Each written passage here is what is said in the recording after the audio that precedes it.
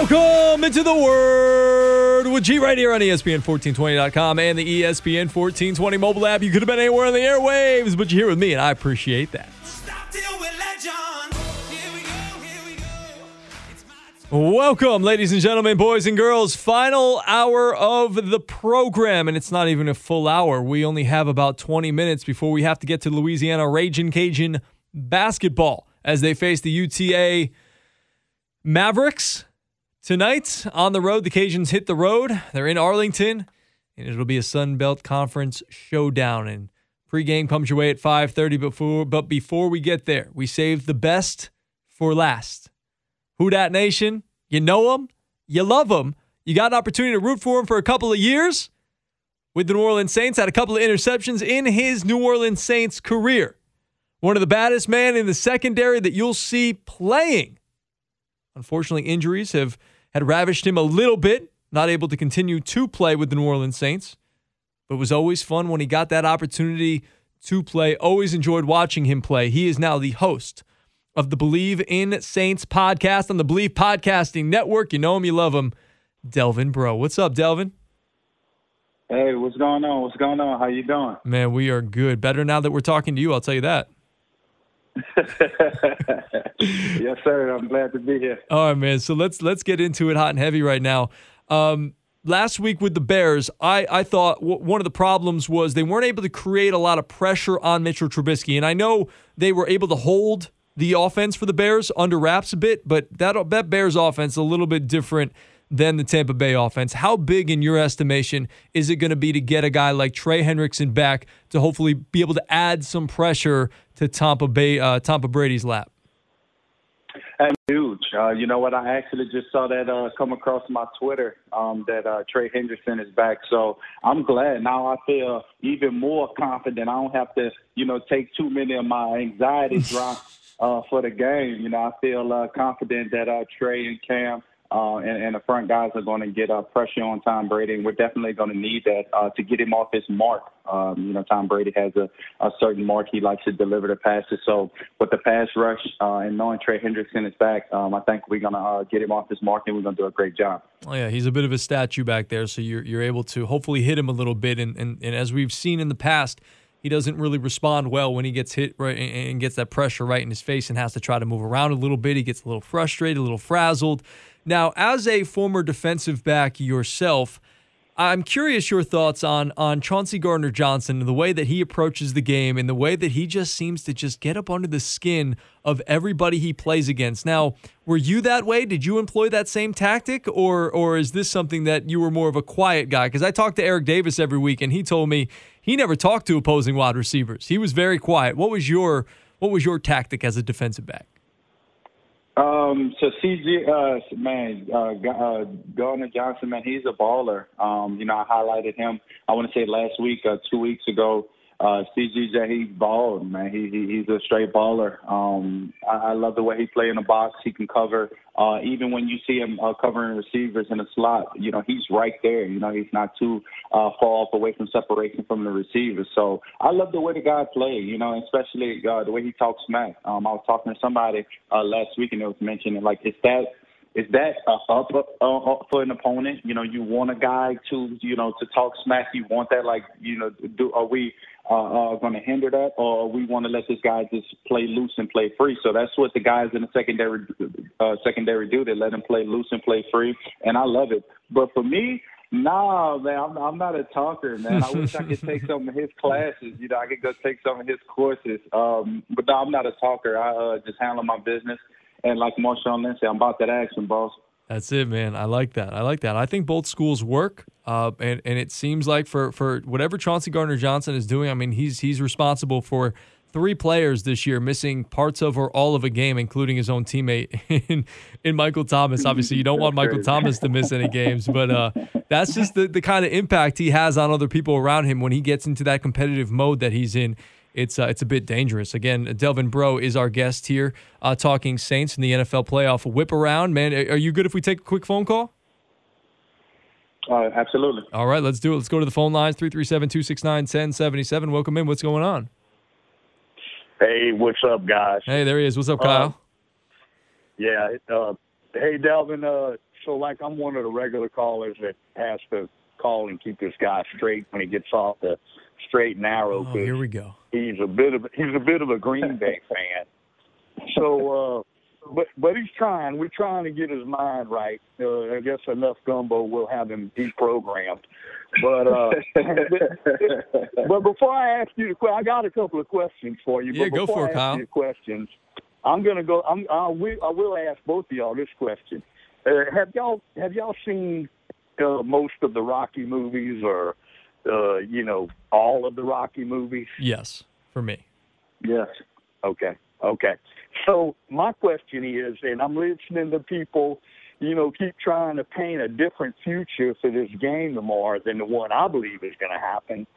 And, when I watch all of those Rocky sequels, isn't this just more of the same thing? And why are people, and they say the definition of insanity is to do the same thing over and over again and expect a different outcome. And I'm just curious as to why so many people are expecting such a big different outcome than what happened in the first two episodes of this series that we're about to have this weekend.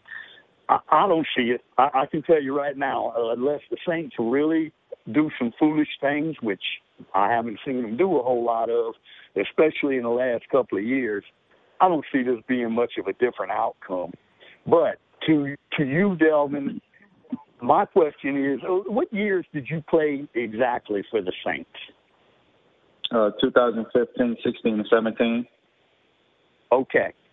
Now, to me, I'm looking at this team over the last few years, and I see a different atmosphere, definitely, a stronger and more fun defensive atmosphere. And for my money, I followed this team since the beginning. I see a team, the defense is the best I've ever seen. And I see an atmosphere in the locker room that looks like it's just having a great time, all the time. And was that the same atmosphere that y'all had in the locker room the whole time that you were there, or has it changed? And if it has, what do you think has caused that change to take effect? Thank you, Kyle. Appreciate you. Yeah, to answer your first question, no, I think it's a myth. I believe it's a myth. I've been in the CFL, and I've lost to a team 4 times in one season. So I believe that's a myth. Do not believe in all that hype and all that bull crap.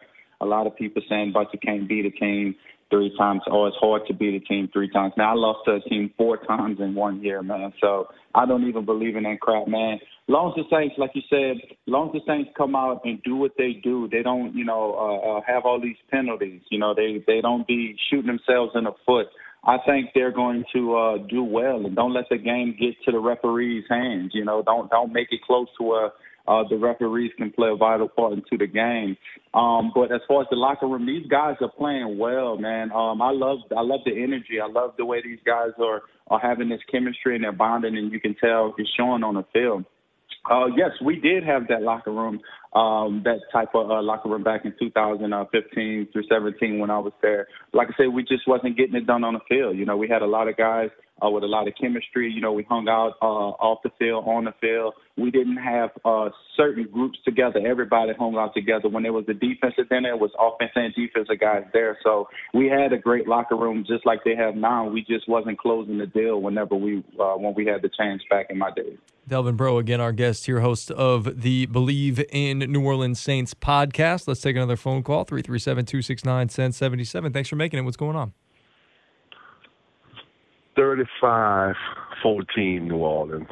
35-14, and they might stop the clock. Tom Brady might order them to stop the clock at the end and kick a cheesy field goal for 17. That way they can make the point spread a little bit more better. So I got the Saints smashing these fools again by 20 points, and we're going to make Tommy Brady wish he never came to this South. If he should have stayed up there where it was easy, where he'd been on the red carpet ride for his last 20 years, where he had the Jets, the Dolphins, the Bills, all his life. It was automatic 7-0 when the season started. We're going to make him stay. Wish he stayed over there. Saints 35-14. We're going to crush him. There you Bye-bye, go. Tom. Thank you, Ronnie. I appreciate it. That's Ronnie, and he told me early in the week that he thought this was basically going to be a bye week for the Saints. Well, I don't know about that, man. The NFL is crazy, man. I definitely wouldn't take this as no bye week. I wouldn't per se, but it's gonna be a challenge, man. To me, like I say, I love Ronnie's score projection. I like that. I love it, man. I freaking love it. Mm-hmm. Mine's is going to be high scoring, 41-38 Saints. Ooh. It's going to come down to Will Lutz having to make a field goal. And you know what? And the reason why I say that is because you have to think, man. Nobody wants to see a 7-9 halftime, man. No. I don't want to see that. I'm not about to sit up here and watch a 7-9 halftime. That's going to be boring. Yeah, I understand defense win championships. Yes, I do. But I think the two GOATs, the two legends, I think they're going to let them shoot it out, man. I think they're going to let these guys shoot it out. Like you said, man, if you heard Coach Payton say he's going to give for Drew's birthday, he's going to give him some plays down in the red zone a little bit more. So I'm thinking, man, I think it's just going to be a shootout. I would love to see a shootout. I think somebody's going to retire. So I want to see these guys at least put up 50 points, man. I think it's going to be exciting and entertaining for the fans and these guys on the last roundabout. Hell yeah. I love it, man. I love the energy that you're bringing. Speaking about Drew Brees, give me a little bit about Drew Brees from your perspective. You got a chance to play with him for a couple of years. What makes Drew Brees as special as he is, and what kind of guy is he away from the football field if you ever got a chance to kind of hang out with him? Man, he's a great man. He's a great man. He's a great man. Personally, I'm not even worried about football. Right, this man is he's unique. He says some things in the off season that it don't sit well with me, and it don't sit well with a lot of people in my community. But man, this man is amazing. He's awesome. Like I say, I don't know what to say, man. It's just too much things to say about Drew Brees, man. Like I said, the one thing I can say was when I first came in during training camp my rookie year. He gave me a book. I want to say it was Fearless by Mark Owens, I believe, if I'm not mistaken. And he gave me a book. Was like, hey man, I heard about you before you came in, and I was like, man, you knew about me, before I even came to the Saints. Like, it was so cool, man. But for him to even just do that, man, that was so genuine, kind. It was just awesome for him just to give me a book, and I thought it was dope. I read the book, and like I said, man, Drew Brees is a great man. Again, Delvin Breaux hanging with us here, talking Saints on the NFL Whip Around here on The Word with G. All right, when you look at this Buccaneers team, what is the scariest aspect to you that maybe you worry most about as a New Orleans Saints fan? Right now, those guys are firing on all cylinders, man. Tom Brady's just throwing to them receivers left and right. It's like they're playing routes on the air. It's like 7-on-7 out there. If you've paid attention to the last couple of games they've been playing. Man, they're putting up points, man. And right now, the way we're playing on defense, I just hope we could continue to keep those communications and chemistry going back there in the secondary. I need CGJ to be up in those guys' ears. I need him to be a dog this week. Malcolm Jenkins to be a dog. I need Lattimore to continue to keep doing what he's doing on that island. And Jinx out there, man, I already know he's going to have another pick six. I just feel it, right? He's been getting his hands on a couple passes. I feel it. But as far as the aspect for Saints fan, man, I would say just we have to keep the ball in front, man. Don't let those explosive plays beat us down the field. We've been doing well against those guys the first two games, and let's continue to keep that going. And like I said, just keep the ball in front of us. Delvin Breaux has been our guest here on The Word with G. You can follow him up on Twitter at Breaux, you know how to spell it, Show 24, BREAUX, Breaux Show 24, man. Tell me a little bit about the podcast and how'd you get involved with Bleav, and how's it been being able to host a podcast and just talking about all the Saints stuff? You know what? It's been awesome. It's been awesome, man. I just got a call from Kay Kistner, and, he reached out to me about, having me join. And I was like, man, it's cool, because I was actually looking for a podcast to idle, to get my time, to keep my time from being idle. And I thought it was awesome, talking Saints football, because I'm a Who Dat all day. I love my Who Dat says all day. I love it. And like I said, I just took that opportunity to, just give back my knowledge, because a lot of people want to know what behind the scenes, right? They want to know what I've seen on these plays. And you got to think, the same coordinator is still there from when I was playing. So whenever I see certain formations and I see certain things, I have an idea. It clicks like, that's such and such. I knew what they were supposed to be in. And that gives me great insight. So when I talk on the podcast, it actually helps the fans get a better insight. So I think it's dope. I love it. I'm thankful. And like I said, I'm just blessed. Nice, dude. When do the podcasts drop? How often do you do them, and when do you have them drop so people can look out for them? You know what? I do them. I just do mine once a week. But we do them.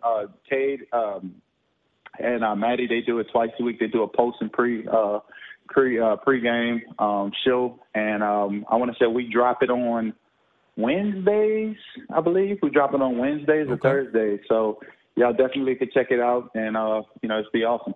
Awesome, dude. Well, I appreciate your time. I look forward to speaking to you hopefully again down the road, and I hope the Saints get themselves a victory. No, the Saints will get themselves a victory. There you go. No hoping. We're having faith. The Saints will get a victory this weekend against the Tampa Bay Buccaneers. Delvin, pleasure's all mine. Thanks so much for jumping on with me and sharing a little airtime and talking Saints. Yes, sir. Thank you so much.